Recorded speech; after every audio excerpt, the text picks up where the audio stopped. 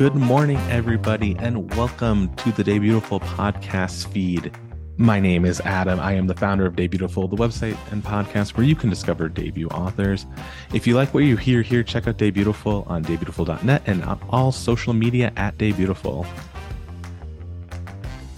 And welcome to yet another First Taste reading series where I invite an author to read 5 minutes from their work to kickstart your week off with great literature and put you in a really good mood. Today's guest is a Ruth Lilly and Dorothy Sargent Rosenberg Poetry Fellowship finalist. Her poems have appeared in The New Yorker, the Academy of American Poets Poem a Day, American Poetry Review, the Best American Experimental Writing Anthology, and elsewhere. Originally from Birmingham, Alabama, she currently lives in Seattle, where she helps out at Open Books, a poem emporium, and co-hosts the podcast The Poet Salon. Her debut poetry collection, Judas Goat, is out now. Please welcome Gabrielle Bates. Hey, how you doing today? It's so exciting to be here. I'm a big fan of the podcast, so it always feels a little surreal to see the person and hear the voice in real time that I've listened to in my earbuds on the bus and stuff.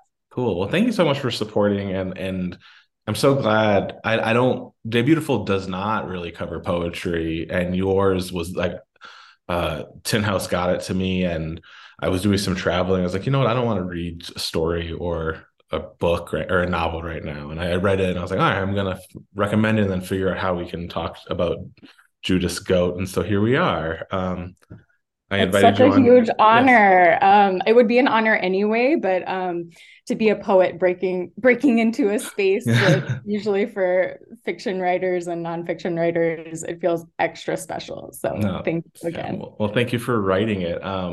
So part of this is I like to know what the book is from your perspective. Usually, a publicity copy is just like whatever is going to sell books. Media copy is just whatever the reader thinks the book is about. So what is this collection of poems to you?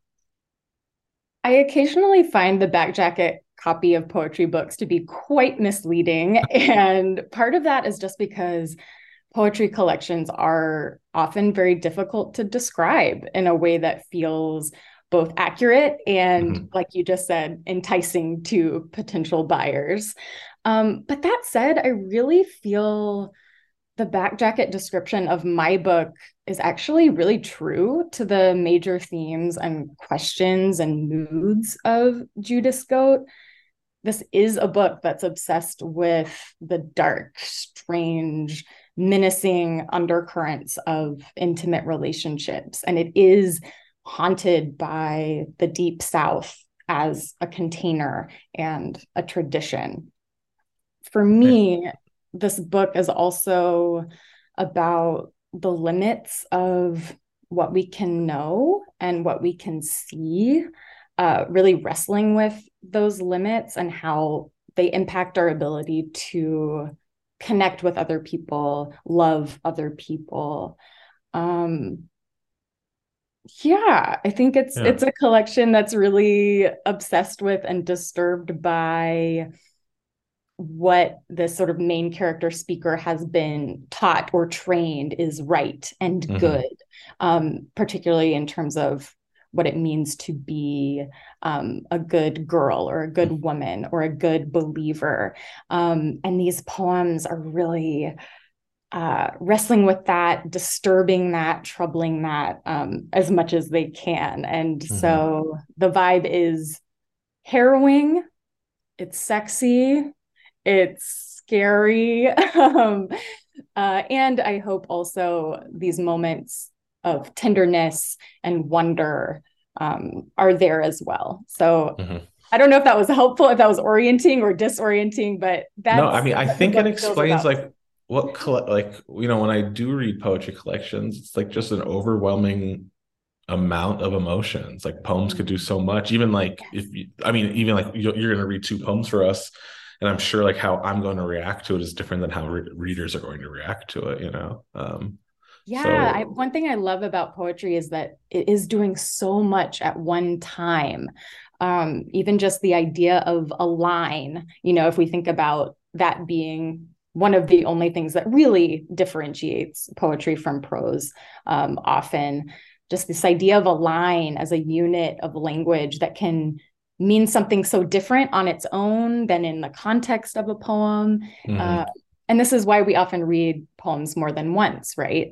Is because it will reveal new layers and new meanings and new emotions to us every time we encounter them. Yeah. Well, what poems will you be reading for us today? I thought I would read a poem called The Mentor and then a poem called Strawberries. Terrific. We'll take it away, and then I'll be back to ask questions about the poems. The Mentor. He carved faces into the dead parts of cedars. He wore a belt of chisels around his waist. To determine where they were dead, he took a leafless limb, followed it like thread back to its spool, down the corresponding strip of trunk.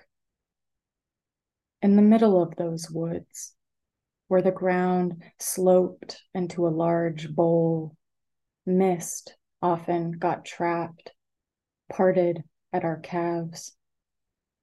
We walked together for a long time, and as we walked, he traced what I said back to my left breast, down to the tender hole where I was once attached to my mother, until I went silent. Then he braced my back against a tree. He took out a chisel and kneeled. You ask when I stopped shouting everything and started keeping language close to my mouth, as if I were reading to a match that had to last my life. Well, it was not that day. That was much later, after the trees had all been cleared and the earth leveled. When I stopped begging to be believed and started telling the truth, no man was there. Thank you so much for reading that, and please jump right into the second poem. Strawberries. A car's tires thunk over the rubbery black tripwire at the oil change, triggering fat bell. And a group of girls in silver leotards are reflected, like spatters of sap in its windows, liquidine, firm, gleaming. It's a game day. They are the girls chosen to split in tempo to the brass band, heel of a front foot sliding over astroturf, top of a back foot grinding over lit green, cervix slapping the 50-yard line like a fried egg flipped down on a griddle to burn. Behind the bleachers, a boy takes off the shirt of another boy, paints a letter there in red paint, R, and then another boy, I, O, T. When the sun goes down over the ridge, all the painted boys will make patriots.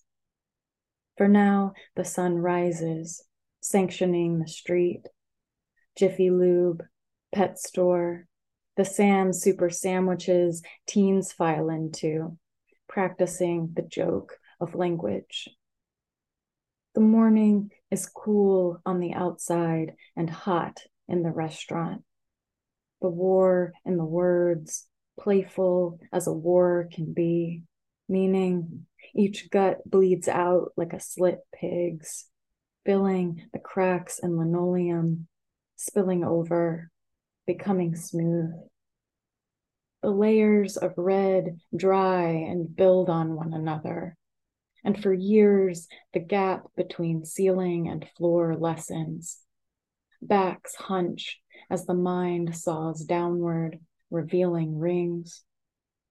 In the parking lot, "Are you asleep?"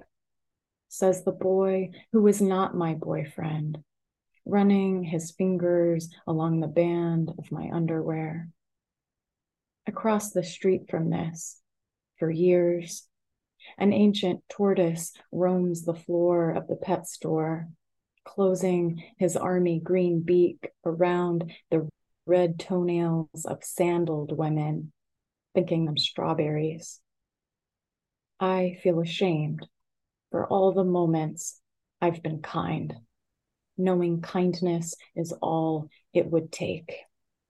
Thank you so much for reading those two poems. I know you talked about that, this is a lot about like how women are viewed, good women, good girls, bad women, etc. And what I found fascinating about your collection, I know you're from the South, you lived in Birmingham, now you are not in the South, you're in the North Pacific Northwest.